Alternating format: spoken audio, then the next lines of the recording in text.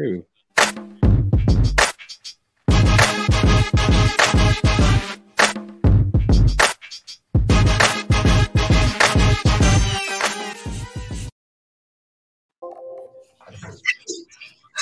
What's going on, Philly? What's going on?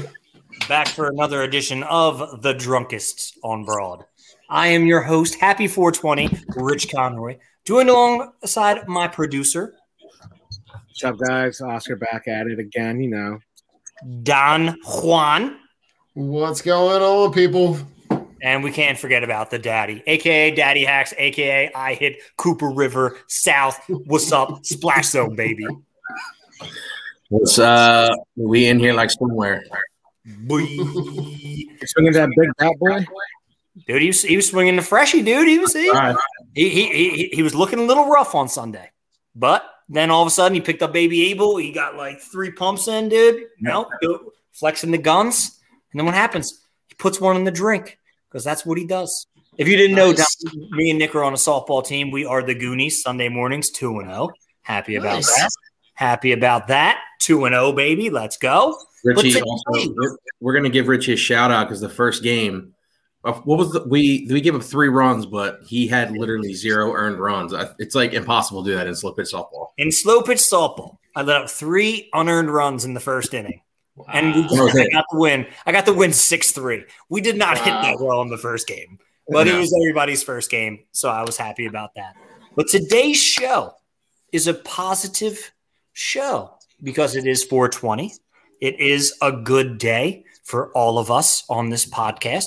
Why? Because we're here. We're here and we're doing what we love and we're talking Philly sports. Right. Drunk on positive vibes. Today all we're positivity. All positivity, Don. We are going to talk about the things that make us excited for the upcoming seasons or this season. Don put together some great transitions and great graphics for you guys. I'm super excited to show you. It's going to be a beautiful day. Don, thank you for all the hard work. Oscar, thank you for not doing anything. And Nick, I love your bucket hat. We're all bringing something to the table. Yeah, Oscar just decides to show up with an empty cup and he's just dipping it in our gravy. That's all he's doing right now. I mean, that's the best part. Like that. Gentlemen, how about that? To a great episode. Cheers. Cheers. I'm trying to do my best, as Rich would say. Who do I look like? My best schoolboy Q for you. I love it, dude. Schoolboy's my dude, so I will take it. So when we start off today, before we start off today, how are we today? What's going on? Is everybody doing good? Positive vibes? Are they flowing? Are we good? Doing good. I was like when you sent out the agenda, we were looking at like what to talk about. Like it made me the positivity made me feel super nostalgic.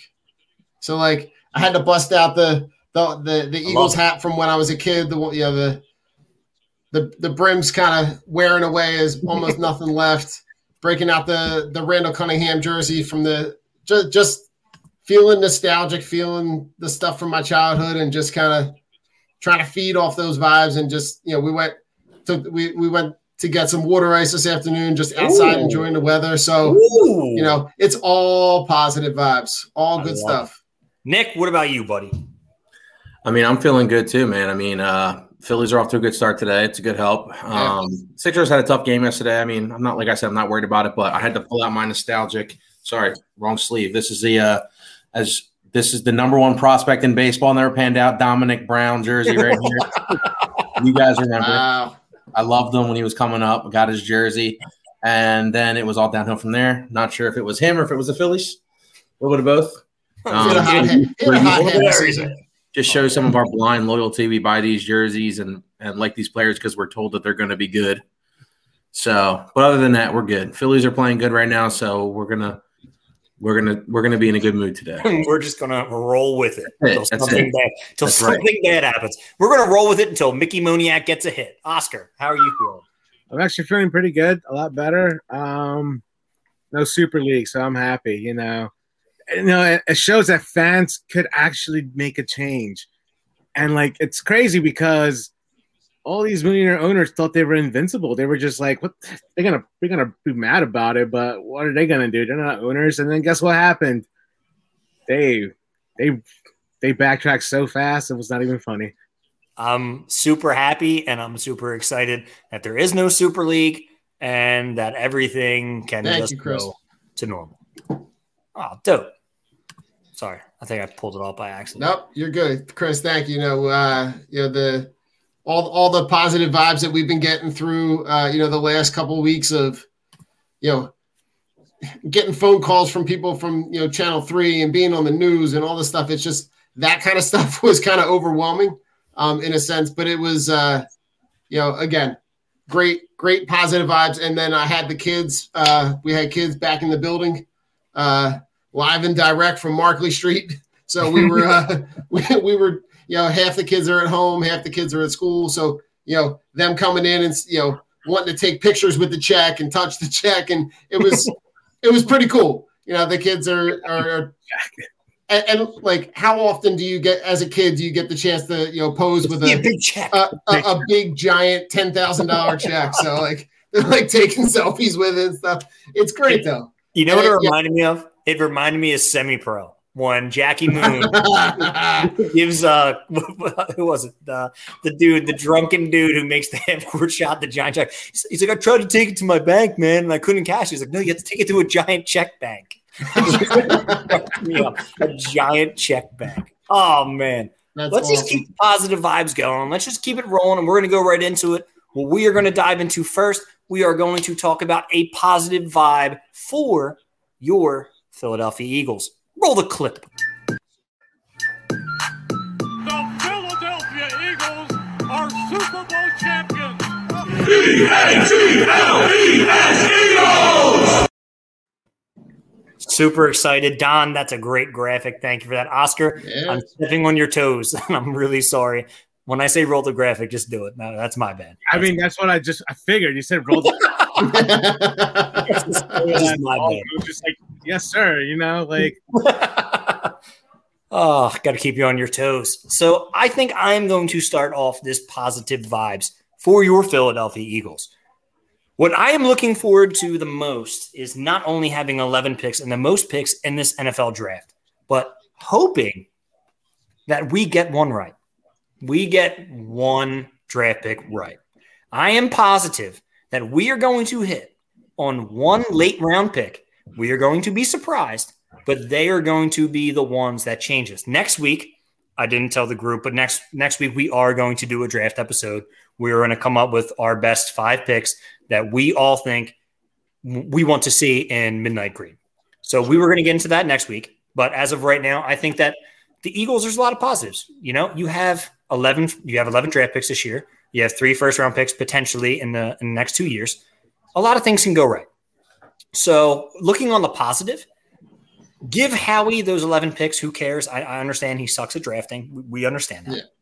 But he's got to get some right? Even a blind squirrel finds a nut. Don, what do you got? And my positive vibe on that is kind of along the same lines. I'm looking at, with 11 picks this year, like I geek out about the draft. I get just as frustrated with the draft picks over the last couple of years, but I feel like if you've got 11, you got to run into a couple of starters. You got to run into a couple of things that are going to be good and beneficial for your roster. So I'm hoping that, that someone hijacks. Here's my other positive vibe. I'm gonna hope someone hijacks Alec Halaby out of the NovaCare complex and gives maybe kind of substitute teachers into the role and feeds Howie Roseman, Devontae Smythe from Bama as a guy, or like just I'm just saying I'm hoping that they get the first couple of picks they're just the best player available because there are so many needs. Agreed. Nick, what do you got, buddy? I don't know. My light is bugging out above me, as you guys can see. That's not really positive vibes. It's ruining the vibe. God knows that we're like trying to be positive, and he's like, "I'm just gonna shit all over your guys." You guys are talking about the Eagles. You guys are talking about the Eagles. Never be Eagles positives. Light flick. Seriously. It's the only positive really that you have is the draft, right? You have those 11 picks. Now there's more chatter about Carolina shopping their picks. So does Howie trade one to move up? It's possible. Do I trust him? No, I mean, you said 1 out of 11. I'll take that, but that's still only 9%. You know what I mean? He's still hitting 9% of his I'd rather have 9%, Nick. That's true. 9 is better than 0. So you're saying there's a chance? You're saying there's a chance? Yeah, I mean, the thing is that's really the only thing to be positive about. The other positive that I did see was, it was beautiful. It kind of is going viral at the Phillies game yesterday. The Phillies fans are chanting "Fire Howie" and it's going. That's awesome. Need that to stay relevant. We need that to be wildfire that catches, right? The only way that's going because everybody says that the Eagles front office pays attention to the news. They pay attention to what people are saying, right? If we stay on the Fire Howie, I mean, it's just going to put more pressure on him. But then then I think, does he really try and go think outside the box this in 2 weeks from now? Does he try and make a crazy pick? Does he really sell the farm and be like, well, you know what? They're out to get me. I need to sell the farm and try and get one of those top 4 quarterbacks. Does he try and do that? It's possible. Nick, we are 9 days away, bud. We are 9 days away from the NFL draft. There's a lot of chatter. There's going to be a lot of moving parts. I mean, I want to bring Chip's question back up because to me it makes sense. So a good question today: Devonta Smith and J.C. Horn, both available at 12. Who do you take? We all know who I'm taking. I'm taking J.C. Horn. But I also was listening. Sorry, Nick. I just wanted to interject. I was listening to Rob Maaddi on Sunday. We were driving back from the game, and I dropped Pat off. And Rob Maaddi actually says a very good topic about. Hold on 1 second. Oscar, you like that? Hold that.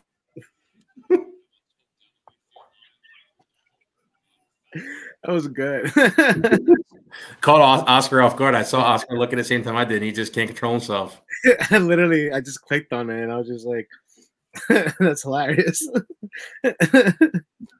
No, I mean, I think you got to build through the defense. Rich, I think your love of J.C. Horn is everything, anything and everything is. I think you got to build the miss at 12 can't be a miss. It's got to be a guy who's got to be a building block. And I think at 12, the value of getting a DB at 12 is going to be better than the value of getting the wide receiver at 12. I think you can still hit on a wide receiver in the second, third, fourth, in those later rounds where the value of a DB that you can put opposite Slay and leave him alone. And, J.C. Horn is a guy who's, I'll take Joe Horn's kid any day of the week. Agreed. I have no idea why everything in my household is just going crazy today. Positive vibes is literally killing your vibes. Positive vibes is vibes. It should not be the name of this show because it's just everything is just going haywire. Dog's going crazy. It's just fantastic. Now I'm just getting annoyed. But as I was saying, Rob Maaddi made a point, and his point was in the past 15 years, almost in the past actually 25, no wide receiver drafted in the first round by their respected team has made an impact in the playoffs or the Super Bowl except 1 year, this past year, and that was Mike Evans. First round wide receivers do not make an impact as much as building a defense because we all know defense wins championships. I am not going to be consumed with the whole Jamar Chase, Devonta Smith. If we get Elijah Moore in the second round or we get Bateman in the second round, if that even happens, but they're saying Kadarius Toney is going to jump in front and probably be a top 10 pick now from Florida because he's got all the intangibles. I'm not going to get wrapped up in the offensive side of the ball. I honestly don't care at this point. I just want to fix that defense. I want that defense to go back to when we had guys like Todd Pinkston, James Thrash, and a bunch of dudes who Charles Johnson. Yeah, Charles Johnson, who couldn't fucking play. But we had a defense with corners like Lito Shepherd, Sheldon Brown, Brian Dawkins, Quentin Michael. Give me those defensive backs. Give me a Jeremiah Trotter in the middle-esque stop the run type of guy, middle linebacker. Give me a guy who's ready to crack some heads. I don't care about a wide receiver because let's be real. He's not going to make an impact on this team right away. Nick, what do you think? I'm in the same page as you guys. I just think there's too many holes on this team to take that receiver. I think that my inclination is that Howie will take the receiver if both available, just because he's missed on it so much and he feels like this is a no-brainer. He's going to get it right. And that's also an issue, right? If you didn't get it right, you can't keep going back to the same well and being like, I'm going to get it right now. Give me JC Horn. And at 12, I would either take – if it's not going to be JC Horn available, then I'm trying to get Micah Parsons.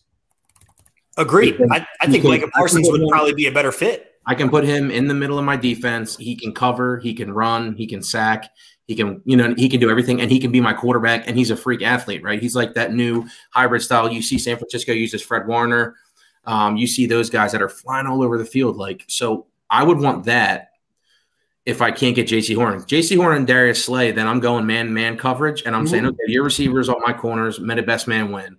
And we need that, especially with frees up my safeties to just play. Yes. You play deep, but then you can play the run more. You can bring them up and pressure more. You can play more dime package and have a corner blitz. It gives you more flexibility. Now, we don't have Jim Schwartz anymore, so we'll have to see what Gannon's style is. The Colts play an aggressive defense. They do. But their best player is Darius Leonard, right? They're the linebacker.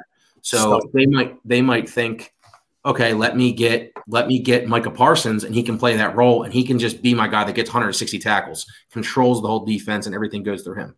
That's where I would be. I would avoid offense in every way. I'm okay with maybe packaging some of those second-round picks and getting Terrence Marshall, Elijah Moore. I'll take that all day long. They're both SEC receivers that are successful. They're both schools that have proven that the receivers that come into the league are successful, right? They have a program, so. Give me defense. That's what we want. We want that Jim Johnson era defense back, baby. That's what we want. I want that. Devonta Smith goes where in the draft? We'll touch on this next week, but I don't see him falling. Honestly, I don't see him falling out of the top 15. If he gets past 20, I'd be blown away. Yeah, I would just think that people are just overthinking the Heisman hype, and to me, I think that's just foolish. I don't agree with that. Devonta Smith was dominant at his position. Granted, they had a great offensive line. Granted, they had one of the best quarterbacks to ever come through Alabama in Mac Jones, skill-wise, talent-wise. And it's so funny because the dude's like chubby, but the dude can play and the dude can run. So he's got the tangibles to be a good prospect in the NFL. But like you said, Nick, you give me Micah Parsons holding down the middle all day, or you give me JC Horn, who I've been high on for how long now, put him outside with Darius Slay, and you need that. You see the three wide receivers and probably the other skill player that Dallas is going to draft this year. You look at what Washington just did with Curtis Samuel and Terry McLaurin. I mean, they only got better. Thomas, yeah. And then you look at the Giants with Galladay. Like you can't have Darius Slay being the only corner you have and then going in with a bunch of guys from Acme. It's not going to happen. Go ahead, Don. Go ahead. I wouldn't hate if they picked a tackle at that spot either. A guy like Rashawn Slater is a guy who I'd be totally fine with at 12 because let's be honest, their offensive line is one or two injuries away from being a mash unit right away. Even if you took a guy like Christian Darrisaw, if you get a chance if someone wants to move up to 12 and you move back to one spot, two spots, and he's a guy you take in the teens, I'm okay with that. But you can't miss on this pick. If you want to start building back this team, I think you've got to build it where teams are built. You got to build it in the trenches, and you got to build it on the outside. And then on the outside, on the defense, I think it's a no-brainer at 12 if you take any one of those guys we just talked about. Agreed. And I think like you said, I loved your points. Why do we bring back Jordan Howard? Because he was cheap. That's pretty much it. He knows the system, even though it's a completely new system. Yeah. That was one of the dumbest moves. He's cheap. That's what it is. The guy literally thought he was not going to have a job in the NFL, and then all of a sudden the Eagles bring him back. That's just dumb. But Don, everything you said was hit on the head. Yeah. I mean, and the good thing is, the bad thing and the good thing. The bad thing is, I wish we still had somebody in position like a John Dorsey to be able to build with these 11 draft picks. But yet again, we're stuck with Howie. It is what it is. Positive vibes. So hopefully he hits on 9% of his draft picks. Would just be one. Bad positive vibes, of course, as soon as we start the podcast. Yeah, I just saw that. Zach Wheeler let up 2 dingers, one to Buster Posey, and then he just let up one to some guy who looks like he's 5'6". Tommy Listella, baby. Who was it? Tommy Listella, former Brave. Tommy Listella, yeah. A.K.A. Poor man's Joe Panic from back in the day. Yeah. Wow, bust out. That's a bust out right there. Joe Panic, man, that was Joe Barth's guy back in the day. Wow. So we are going to transition into our next positive vibes. We are going to go with your Philadelphia Fly Guys. Ladies and gentlemen, the Flyers are going to win the Stanley Cup! The Flyers win the Stanley Cup! I did it again, Oscar. My bad. I did it again. Positive vibes. Don, you are the Fly Guy. You are the Fly Guy of March, April, May, June, the biggest win they've had all season. What is your positive vibes? It's almost over. I mean, let's be honest. That this team we thought was going to be that had some potential to move forward and build around some guys that we thought had young talent.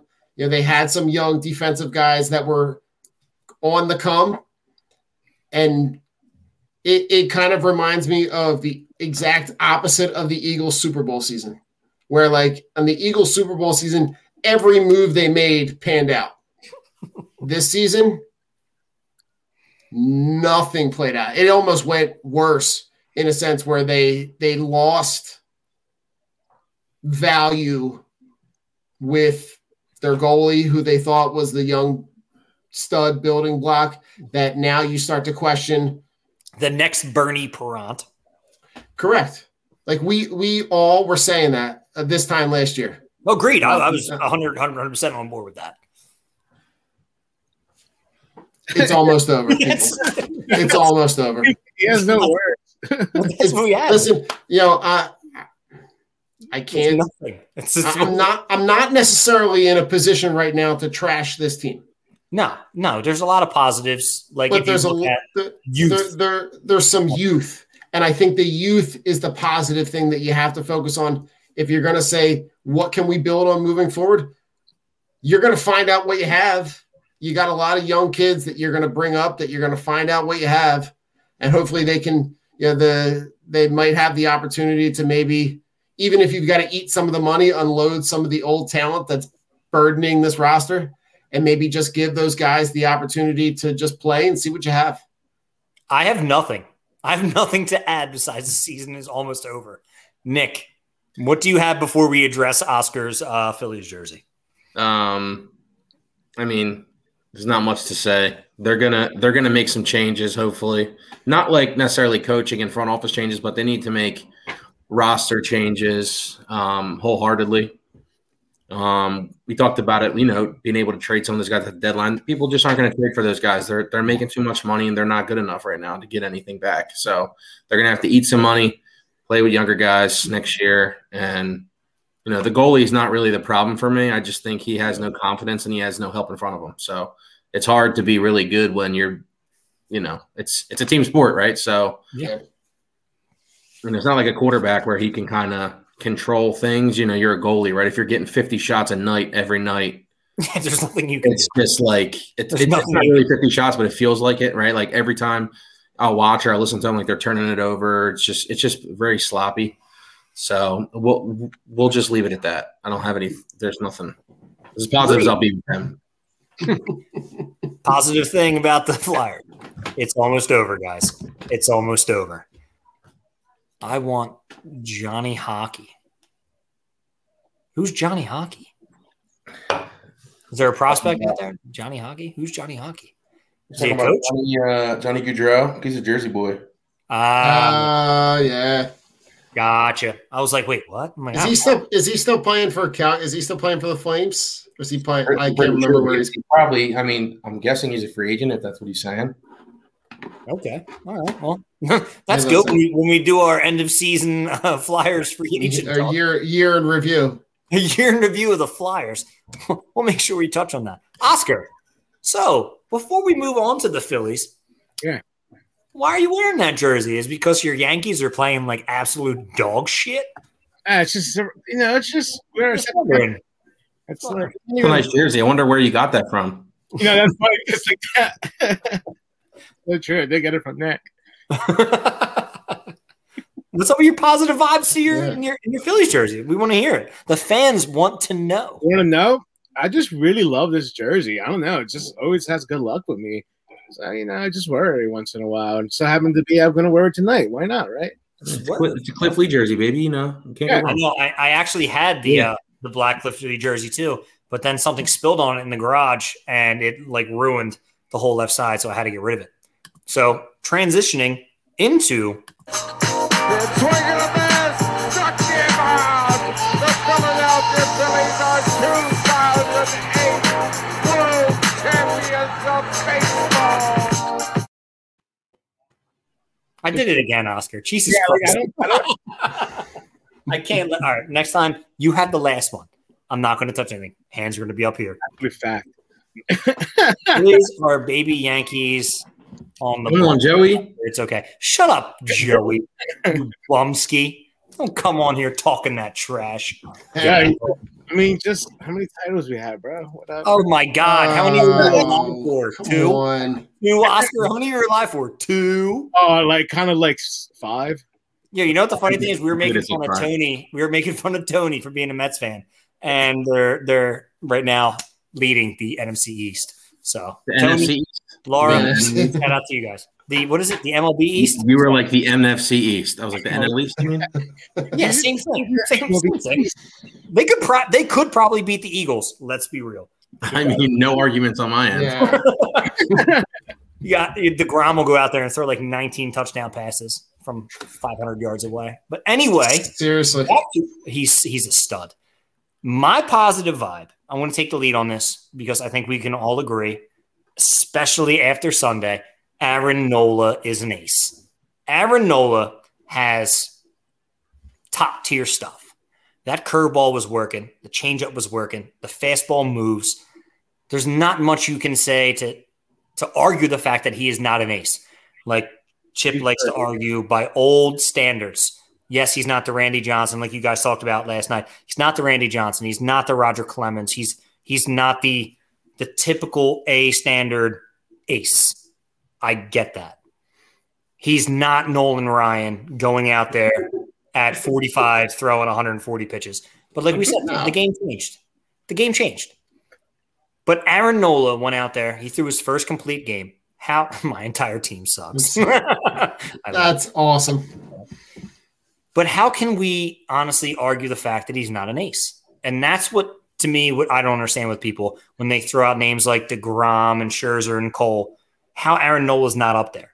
Aaron Nola had a shit lineup for 4 years behind him? Yeah, his wins aren't that great, but look at DeGrom. His aren't either. But they still have the numbers to back everything up. And that's what I don't understand is when people want to mention ace, that they leave him off. Because right now, there might be 3 pitchers in baseball better than him. And that's it. And one of them being Joe Musgrove from the Padres, who's dealing. Shane Bieber, who's dealing. And DeGrom, who is dealing. We could have had Musgrove for cheap, too. That's the stuff that annoys me.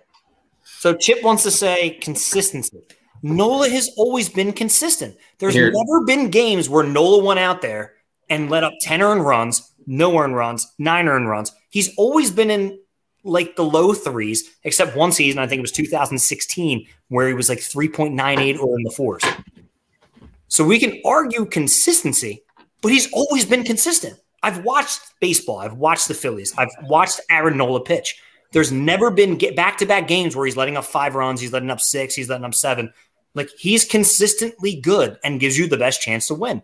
He's just had shit lineups. Nick, what do you think about this Aaron Nola thing? I mean, I love Aaron Nola. So what Chip is saying with the consistency thing, it's not necessarily what you're saying, Rich. If you look at his numbers career-wise, once we get to September, he fades, man, big time. His numbers drastically change. I don't know if that's just the weather, it's wear and tear on his arm. It could be a bunch of things. I know, like a couple years ago when they were trying to get in the playoffs, they went him on 4 days rest, and he just was not himself. Okay. Some guys just can't pitch on 4 days rest, you know what I mean? And that really inflated his ERA for the season, even though he's a better pitcher than what those numbers suggested, obviously. I mean, I can't say that I'd be good going. Not everybody is built like how Justin Verlander was, where he would be able to throw 112 pitches. Then 2 days later, you'd be like, yeah, I can throw 56 and I'll still be in the high 90s. Like, that's not normal. So he's not like, if you're telling me there's probably 5 or 6 guys I would take over him. That's just me personally, based on my stuff. I think that if we're going into a playoff game and he's on the mound, I feel comfortable in our team. That's really how I look at it. Obviously, there's a couple guys you can look at and you're like, all right, no doubt he's better. You know what I mean? It's just the way it is. For him to be in that category, he needs to be consistently, a top 5 guy all the way through and be in that Cy Young race, like that Cy Young talk. Obviously, with DeGrom, it's almost impossible for you to win, right, in the NL. But if he finishes top 3, if he finishes 2 or 3, then you're like, okay, this guy really is an ace. Because, I mean, there's every game, even when he doesn't have a great game, he's making people look dumb just because he just has that natural movement on his ball. But, and then some days he's only throwing 92, 93. That matters to people too. I mean, if you're getting people out, I don't care. But that's where I'm at with it. I like him, but he's good. He's good enough. He's on that like second tier of aces, as I would say. You know what I mean? He's not one of those top elite guys that you'd have, and you're like, okay, this is the guy I want. But he's definitely like, if you have him, there's not going to be any GM that's like, I'm going to get Aaron Nola. I'm going to be really annoyed by that. Like, I don't want him. You know what I mean? Right. John, what do you think, buddy? Yeah, I mean, for me, I look at like, I think your point, Rich, of saying like the back-to-back outings. If there is like every guy goes out there, and at some point during that one of their 20 plus starts, they're not all insanely good starts. So I think the biggest thing that I look at, and something that I look at him and say, he's more ace than he is not. Okay. So because of that, the ability to kind of bounce back and not consistently have bad stretches. And when he's on, he's unhittable. I mean, you look at that game that complete game that he pitched the other day, and the Cardinals are not a slouch of a lineup. No, I mean, you're talking about Nolan Arenado in the middle of that lineup. Goldschmidt isn't what he was, but he can still hit. Yeah, but he can still hit. Yadier has already started the season in the high 300s. So he wasn't going out there and they weren't playing like the Bad News Bears. Like it was a good lineup. So I think I look at his ability to consistently bounce back from bad starts as a quality of an ace. Okay. And when he does bounce back, he normally bounces back with dominant stuff. So I think his ability to be able to get your team as that stopper, especially with considering what they have on the back end of their bullpen, or the back end of their starting rotation, where they're talking with Moore and with Anderson. Listen, I need less of Moore. I don't need to see any. I don't need to see him at all. I stole that from Chip. I actually have a shirtsy. I have a shirtsy, Chris. I have a JT Realmuto shirtsy. I will wear it next week. Let's go on to Nick. Well, besides the fact that Alec Boehm just hit a bomb. Yeah, I can hear it right next to me. Nick, what is your positive vibes for the Phillies? I'm kind of looking a little differently. Like, we know what players we have.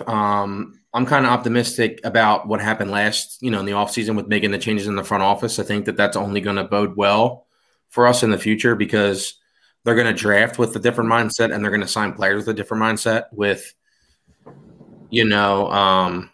what's his name? McPhail, your dad's favorite player. Your dad's favorite player.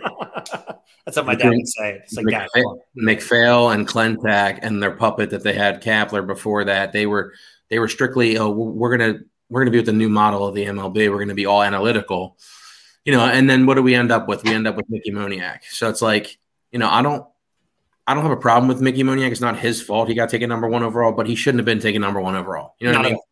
No high school kid should ever be drafted number 1 overall. Unless they're Ken Griffey Jr. or Alex Rodriguez.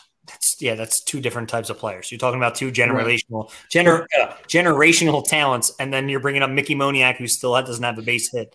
I'm saying, like, also you look at the physical frame, you look at the competition level, you look at the power. He never had power in high school. You know what I mean? It's like it wasn't like he was hitting 30 home runs during his high school season. Have you seen his swing at the major league level? Yeah. It is one of the worst swings. He short arms it, and he cannot hit a breaking ball. I'm done with the whole center field experience. Let's just trade for one. They neglected that position. And I think Dombrowski, I don't know if he was hamstrung by how much Middleton wanted to spend. They said that Middleton didn't want to be in the luxury tax, but my argument there is you're a top 5 market. I don't want to hear any of that. Right? You want to win. You spend all that money for Bryce Harper and JT Realmuto. You can't. There's no excuses. You can't say I don't want to go to the luxury tax. Once you commit to that, you're going to have to do it because we're buying tickets. We're buying merchandise. Yeah. I'm excited to go to a game. Yeah, you got that new TV deal with Xfinity a couple years ago, that multi-billion-dollar deal. Like, there's no excuses to spend money. No. Luxury tax or not, spend the money, go get whoever you need to get. I mean, they were talking about, when they signed Bryce, they were in on Machado. There was this and that, all that stuff. Yeah. I mean, you should have signed them both at this point. Go get them both. You know what I mean? Like, why not? It would have made sense. Don, what do you have for your positive vibes? In feeling nostalgic today, I got really geeked out about Red October. The thought of Red October and the thought of playoff baseball in this city just made me feel so good because I'm like, I finally feel like we're like almost a couple moves away from being able to really kind of make a move for the wild card. I think that they are not that far now in seeing the first couple weeks of the season and seeing how this division is probably going to play out and that you're going to be able to be in contention to make a move for a playoff, to make a move for a wild card. I think the thought of Red October just has me like super excited because I'm looking at I'm going through the DVDs today and I'm looking at the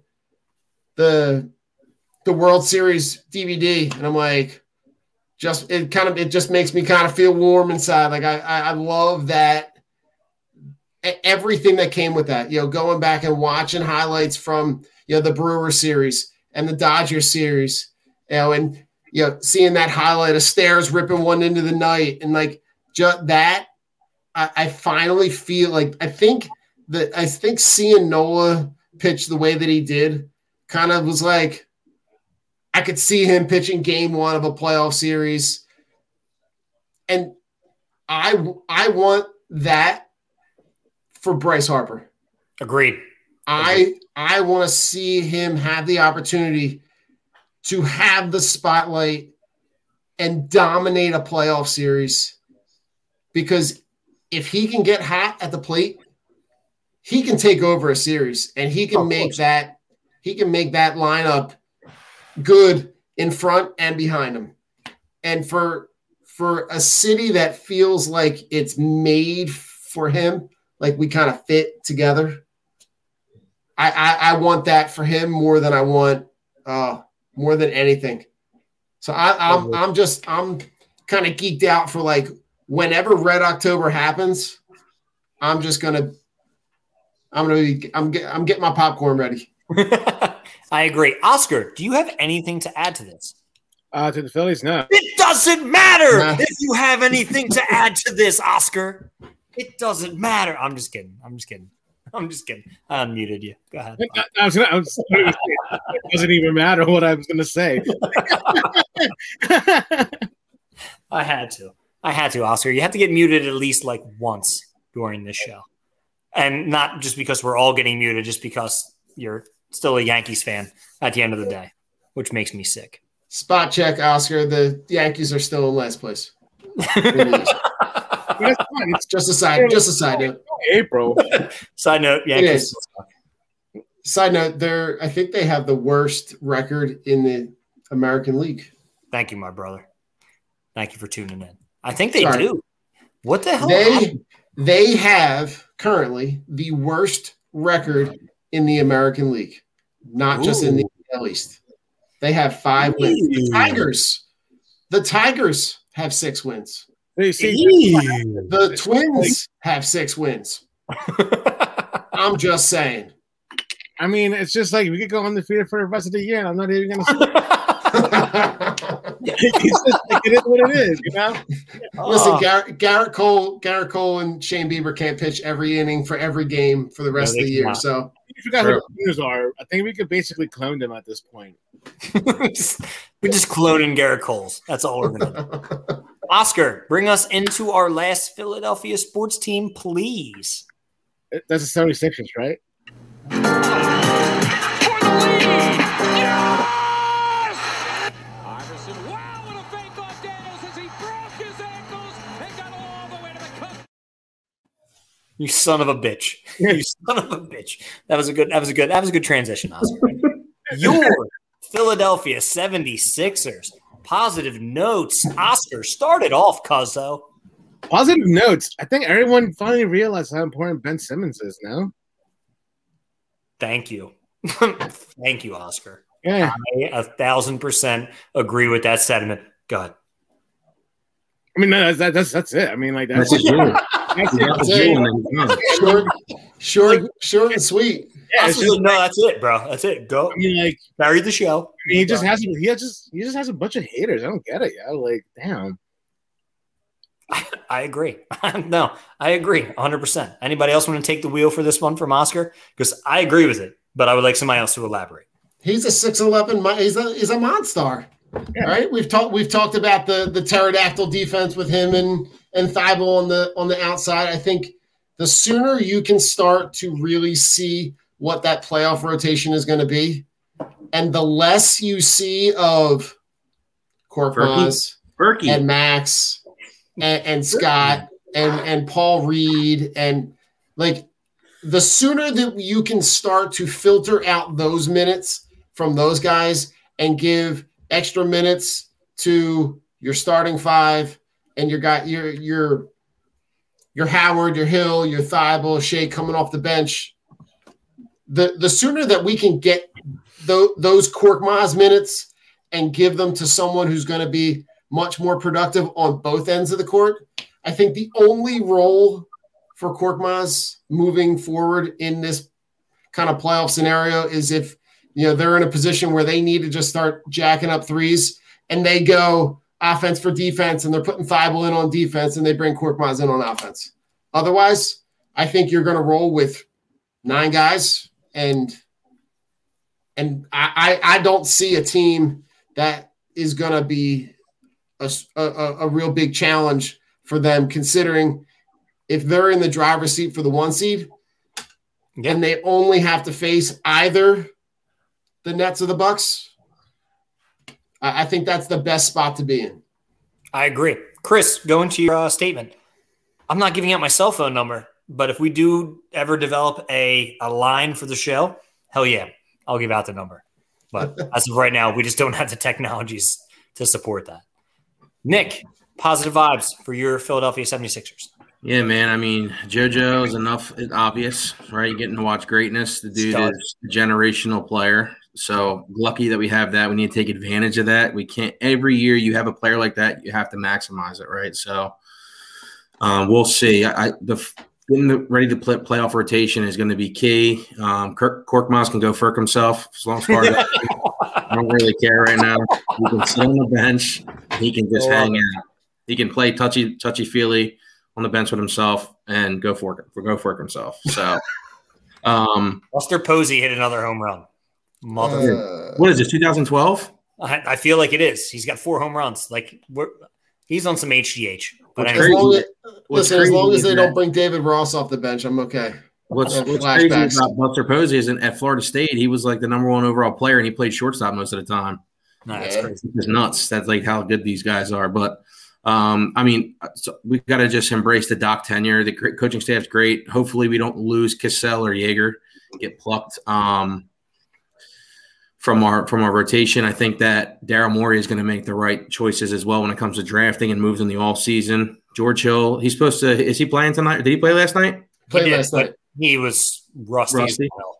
Yeah. I mean, he's gonna, I feel like the next couple of weeks, they got to try and just get him more and more minutes because he's going to come into it, in the playoff down the stretch. You're going to come down to the final 5 minutes. He's going to be on the floor a lot with Ben, especially in offense, because they want to have another ball handler.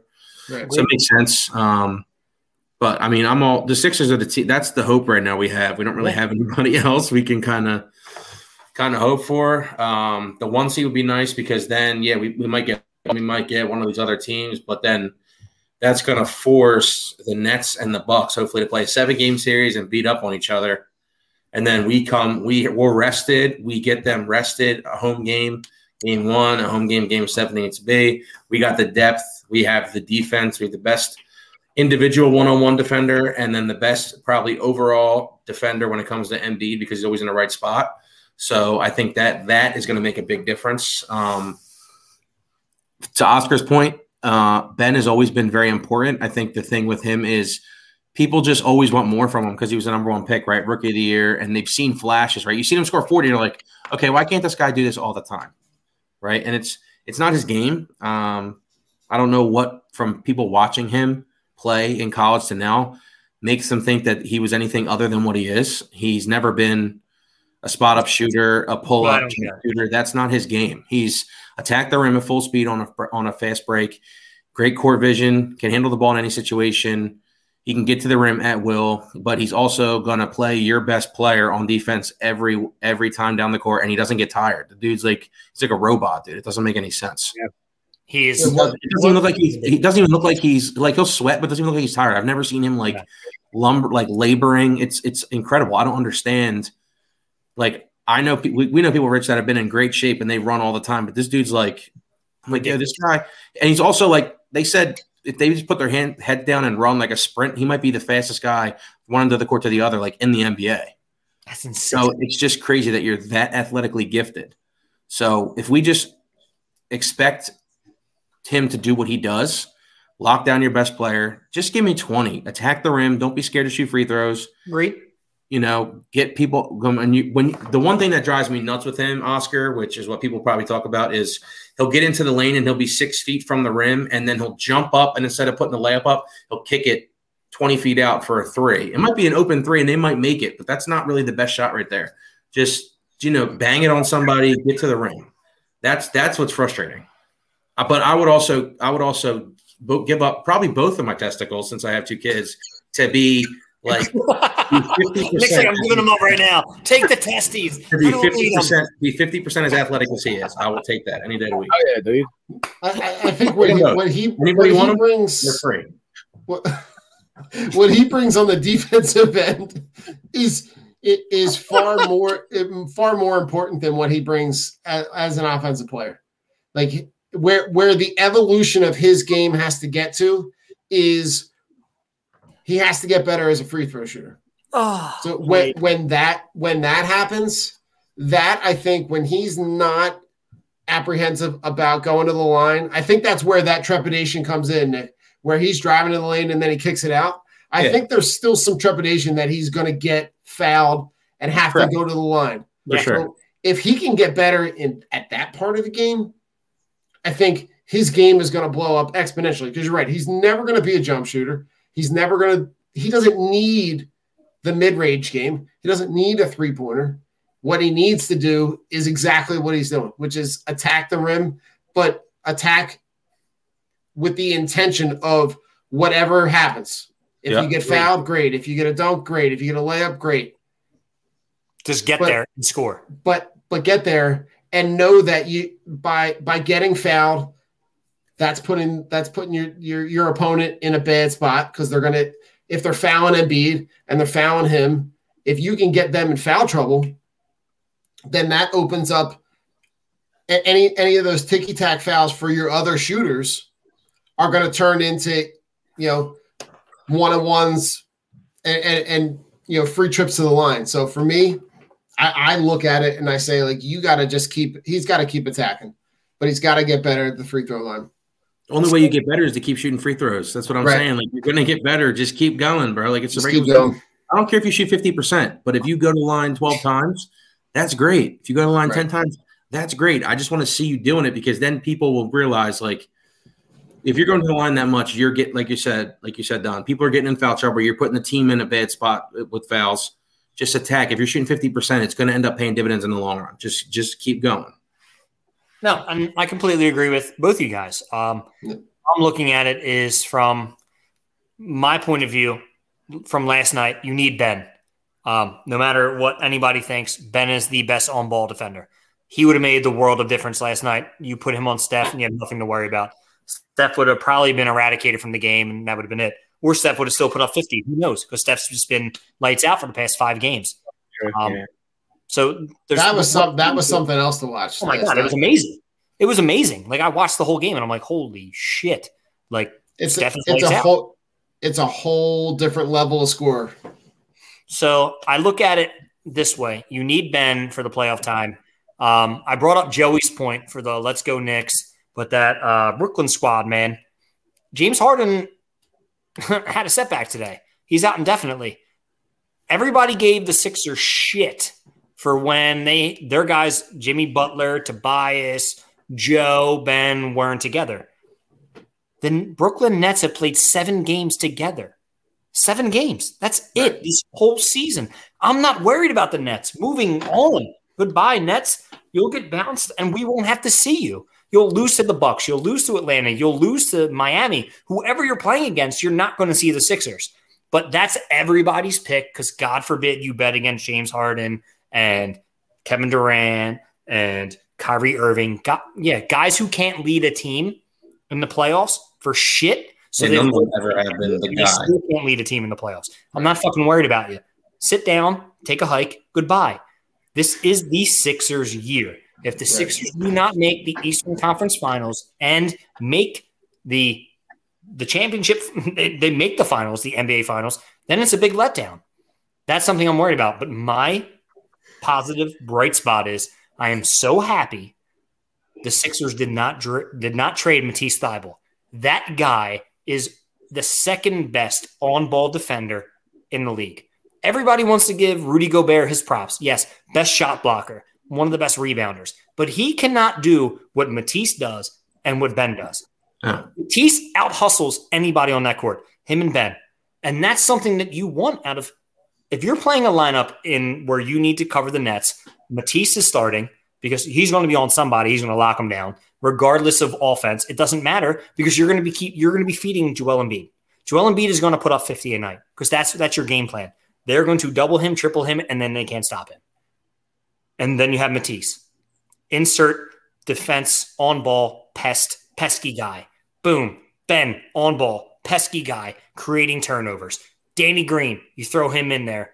Boom. You got Tobias Harris. Boom. You got Joel Embiid. I am very happy with that lineup. I mean, I think he still leads the league in block jumps. Like he's like number 1 in all defensive categories, but he's 186th in minutes. That's crazy.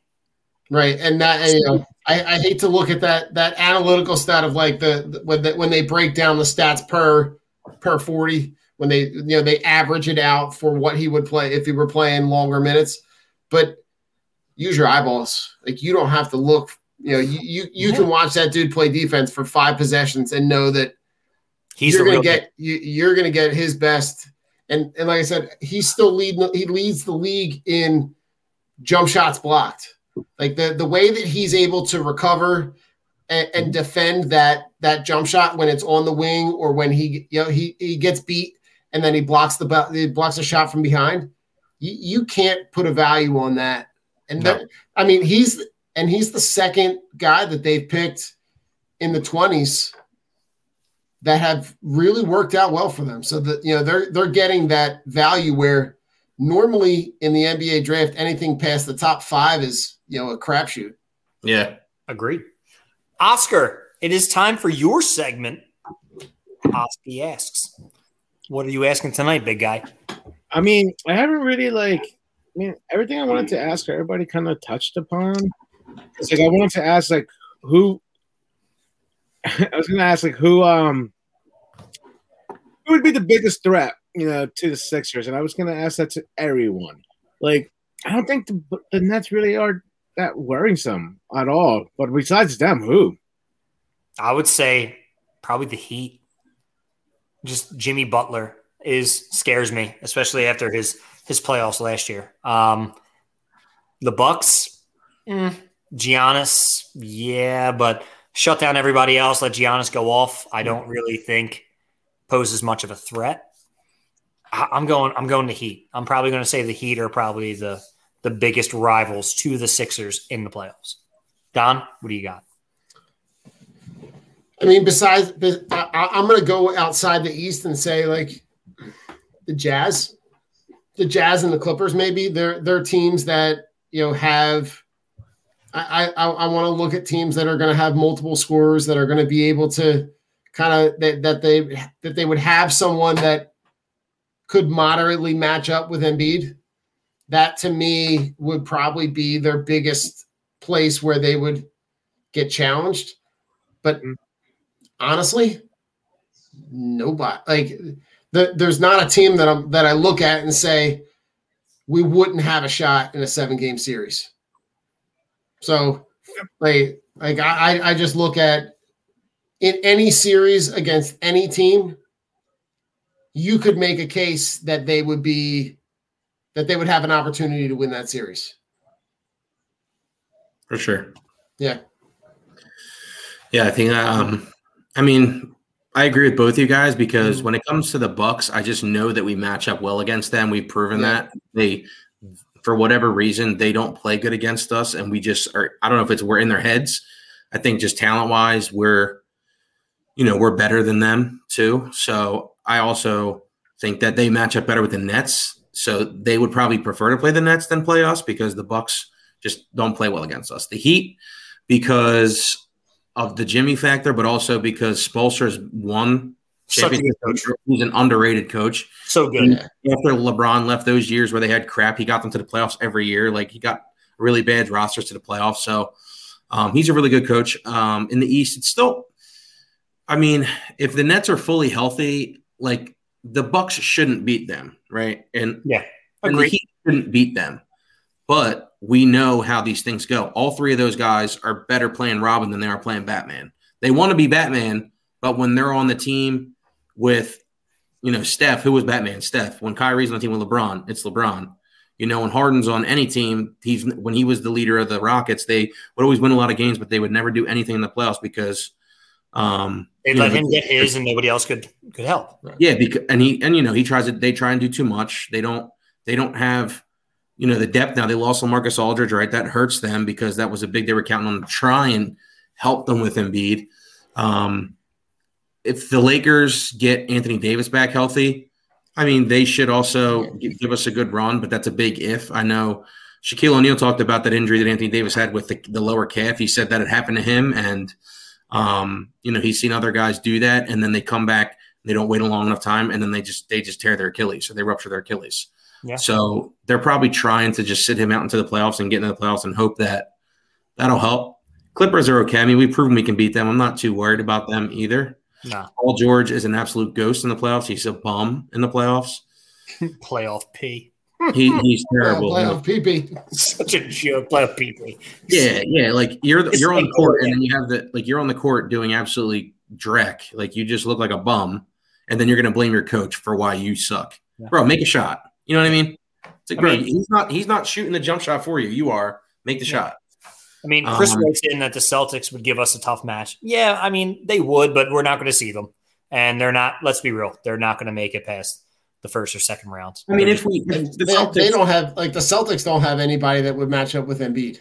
They don't have enough right now. You know what I mean? They lost. They have Jaylen Brown and Jason Tatum, but, like, you just put Ben on Tatum the whole series and then make Tatum work hard for every shot, and then put Tybal on Brown and make him work. Yeah. And then, they're going to put Daniel Tice on Embiid all night and expect that to work. It's not going to work. Nah. I mean, the Celtics are a decent team, but, if any, like Rich said, if we don't get to the NBA Finals, it's a big letdown. It really is. Absolutely. And gentlemen, go ahead, Don. With the Nets, Rich, and I know you were chiming in last night. There's one ball. There's one ball. There's one ball. Correct. So they to me haven't played enough together to be able to have the continuity to know what that end of the game scenario is going to be and how it's going to play out. So Yeah, I like our chances in any matchup of any team. Yeah. I think you could make a case for the Sixers. Yeah, everybody's making the Nets out to be those 2017-18 Warriors where everybody is they can, they have 3 or 4 guys that can all score 30 a night, but those Warriors, they grew up playing together.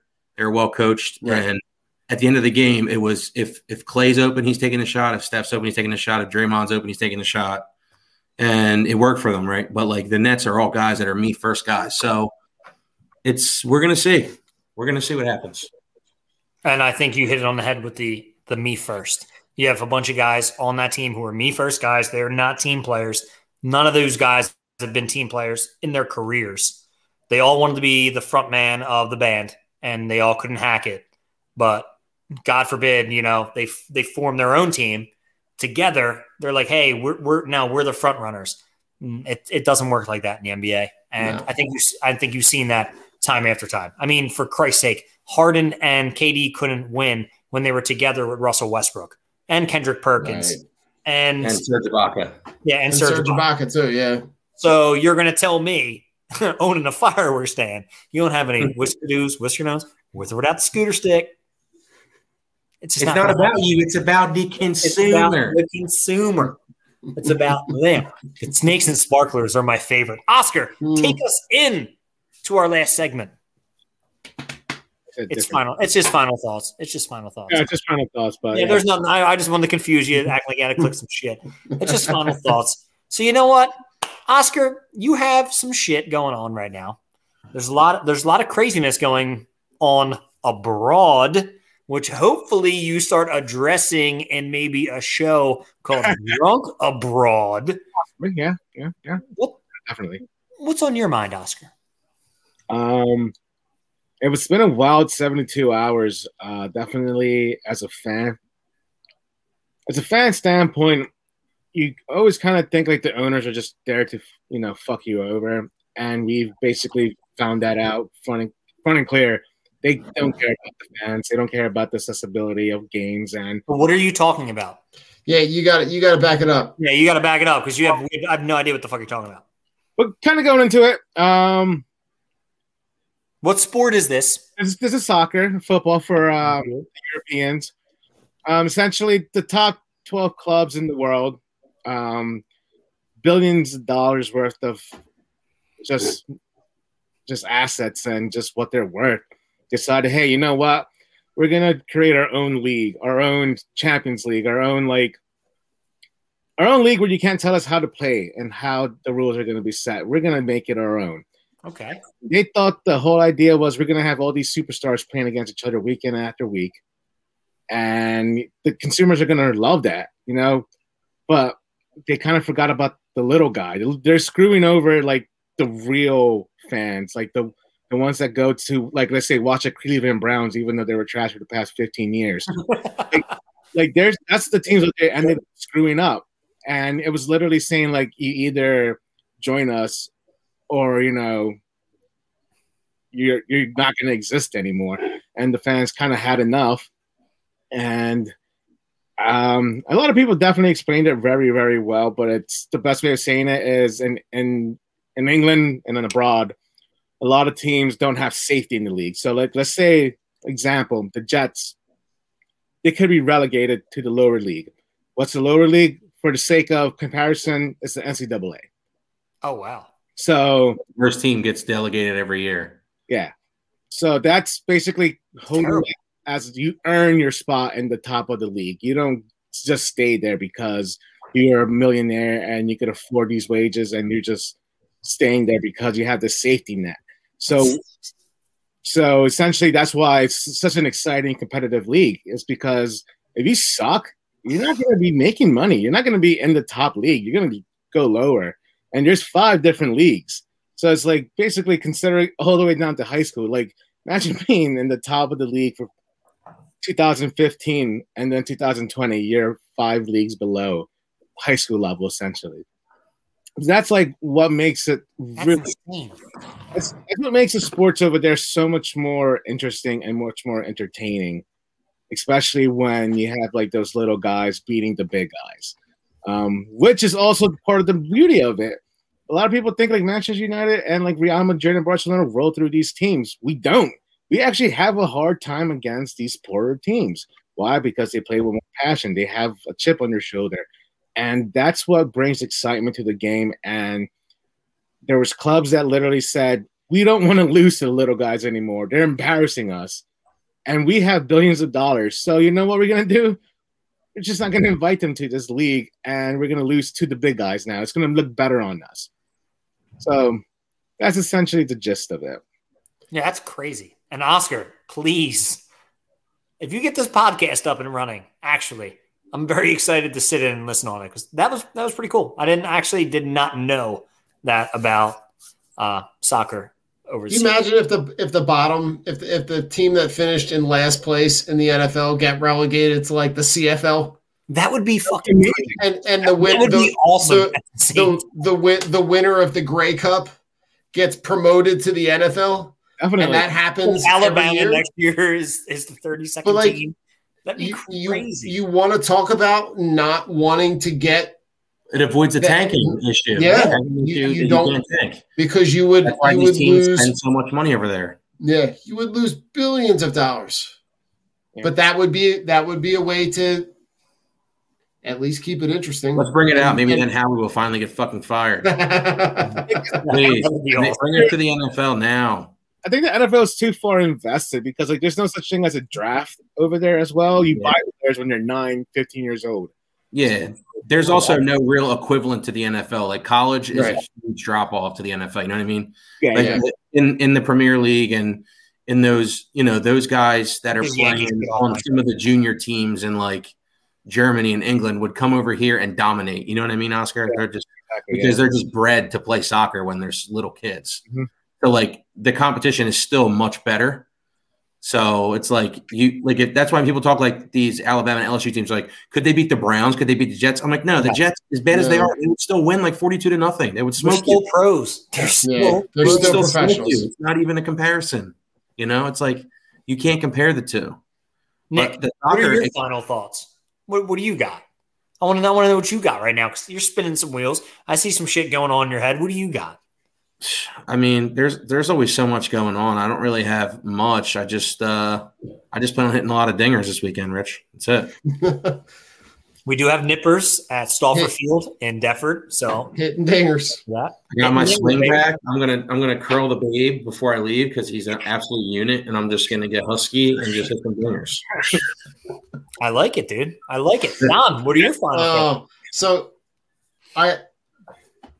I went a little deep on this because I love all the stuff that MLB does with Jackie Robinson Day. Okay. And I love how they have every player wear 42 and they've retired. And it made me think about like, all right, well, who are guys in other leagues where you could maybe, make that equivalent? Because they talk about Jackie Robinson all the time, but they don't talk about the guys in the other leagues. So just out of curiosity, I just went and started looking up like who are the guys that broke color barriers in those other leagues. And like, so Willie O'Ree is a guy who broke the color barrier in hockey, who played with the Bruins. He was a good player too. And he was a real good player. He's in the Hall of Fame. I was listening to an interview with him and he actually met Jackie Robinson when he was younger. Earl Lloyd played for the Rochester Royals. And then there were 4 guys who broke into the NFL. But just kind of going and seeing like I loved what they do, but I was really curious why some of those other guys, why those other guys aren't kind of celebrated as much as Jackie Robinson was. And I know there's a lot that he did because he was the first and it got a lot of notoriety. But it just kind of made me dive deep into like just trying to figure out just something that I was curious about. And like, I thought about, well, if they did that for the other sports, what would that number be? What would be a guy that you would say, we're going to honor this guy. We're going to have every player wear his number. That's tough. Maybe a conversation for another day, but it just let's touch on this because I like that sentiment, and I think that would be a great show. Because as of right now, I can't tell you. Like you have to kind of you have to look past the person almost who's wearing the jersey. It just can't be for their accomplishments on the court or on the field or on the ice. It has to be who they are as a whole. So I like that, Don. That's some good critical thinking right there. I like that. Try to go a little deep. I like that. For my final thoughts, I keep seeing the question posed on Facebook, or not Facebook, on Twitter, of athletes in their respective sports that you couldn't see, like that you want to see injury-free. And then Grady Sizemore popped up. And just like remember playing like Nick, like MLB, so good, or not even MVP 2005 at my house or Jeff's house. Like we carried this game around, and it's who's on the Indians at that time, Grady Sizemore. Who was the stud that you wanted to be, Grady Sizemore, and it's so crazy that former Philly, former Philly, played us for a little bit. It just makes you like look at like damn, like he was that good in high school, he was that good in college. And then he got to the pros. He was that good, but just kept getting hurt. So my question to you, because I just want to stick to actually no, let's do all three, or let's do all four. Let's do all four sports. We'll go around the horn, and say who would you want to see their career be better and not like halted by injury. So I'll go first. So definitely, I'm going to say Eric Lindros for my Flyers. I have to. Yeah. Eric Lindros was a monster. I would love to see what he was capable of. Basketball, I like what Jose and Joey, what he said. Grant Hill, because Grant Hill would have been LeBron before LeBron. So I do agree with Grant Hill, but give me Anthony Hardaway though. Give me him. Give me for baseball, Griffey. I need the kid, man. I wanted to see the kid would have broke the home run records. And for football, Andrew Luck, man. Andrew Luck. I would love to see Andrew Luck still playing in the NFL. Don, what are your four? All right, so baseball and football, I'm going to go combo. Bo Jackson. Bo.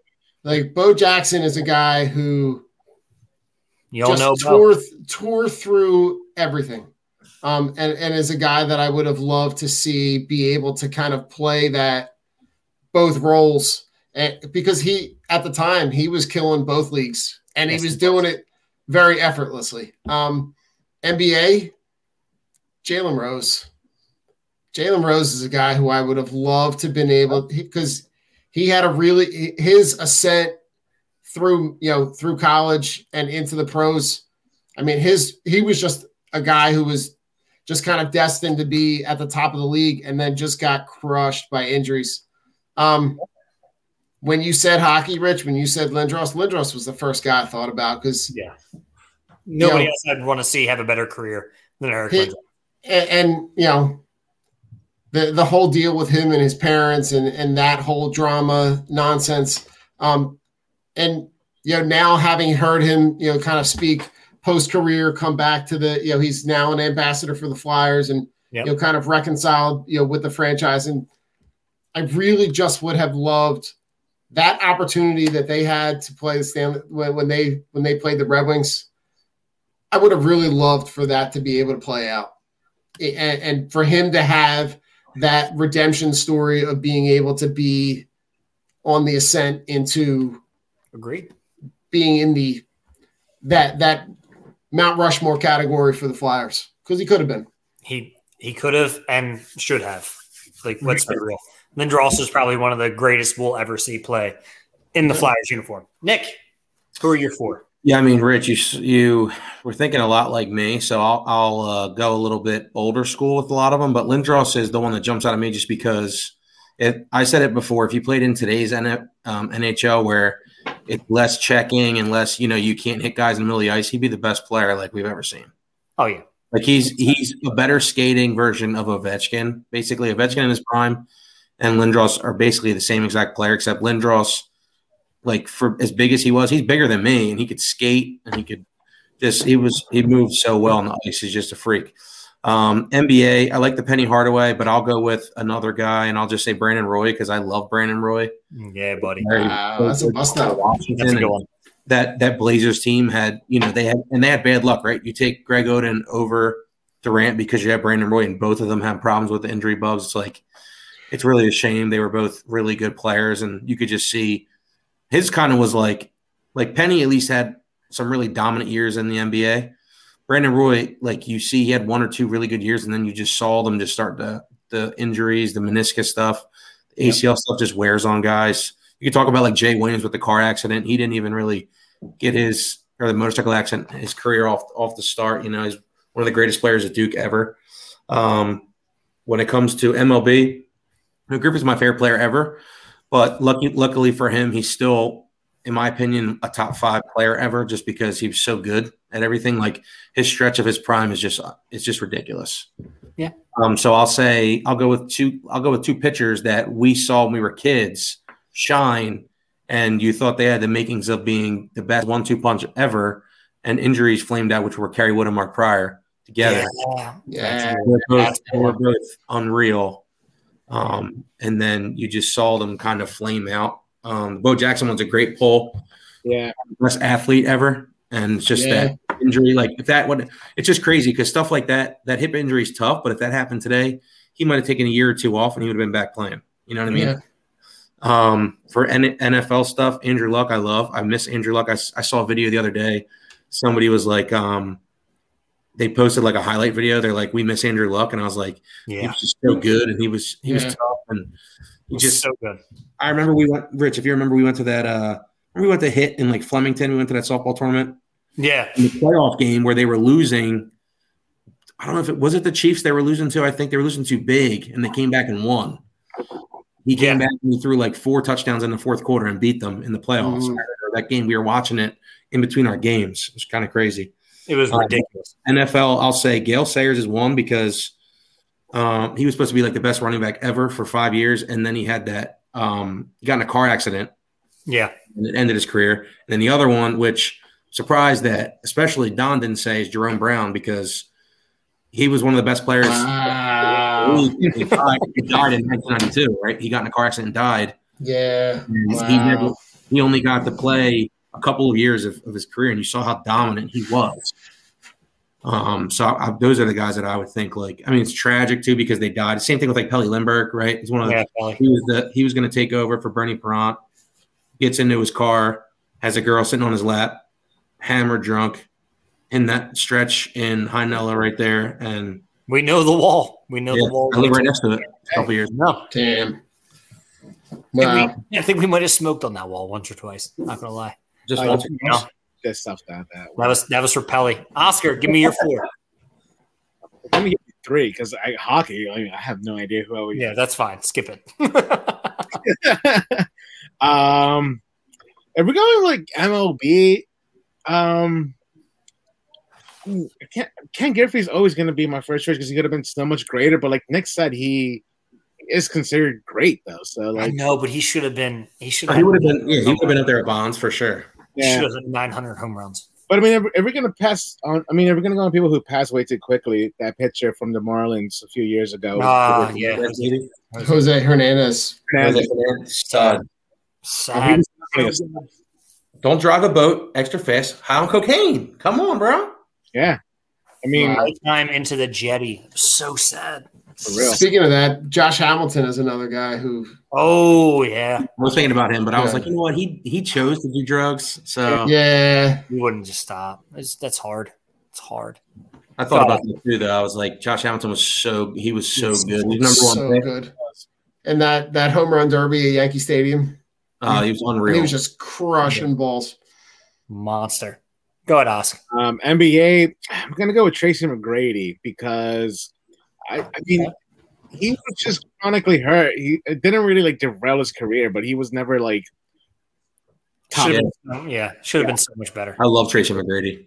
The game where he scored 13 points in 9 seconds is ridiculous, and he won the game. Oh yeah, dude, it's nuts. And then which other one? Oh, NFL. Ray Rice. Oh. Yeah, right.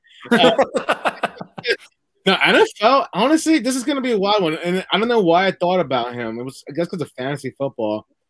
Priest Holmes. Remember how crazy? Yeah.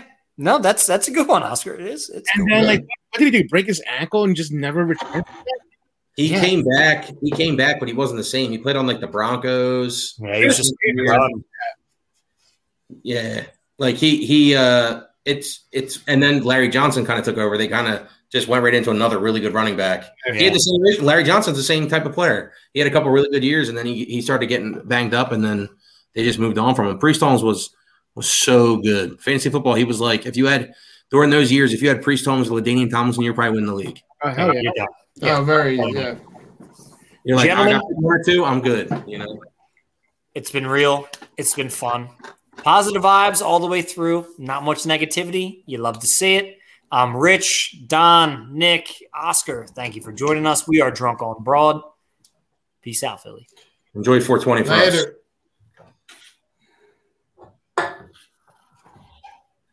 Oh, Oscar dipped. All right, dope. Gentlemen, it's still alive. What the hell? Oscar, what did you do?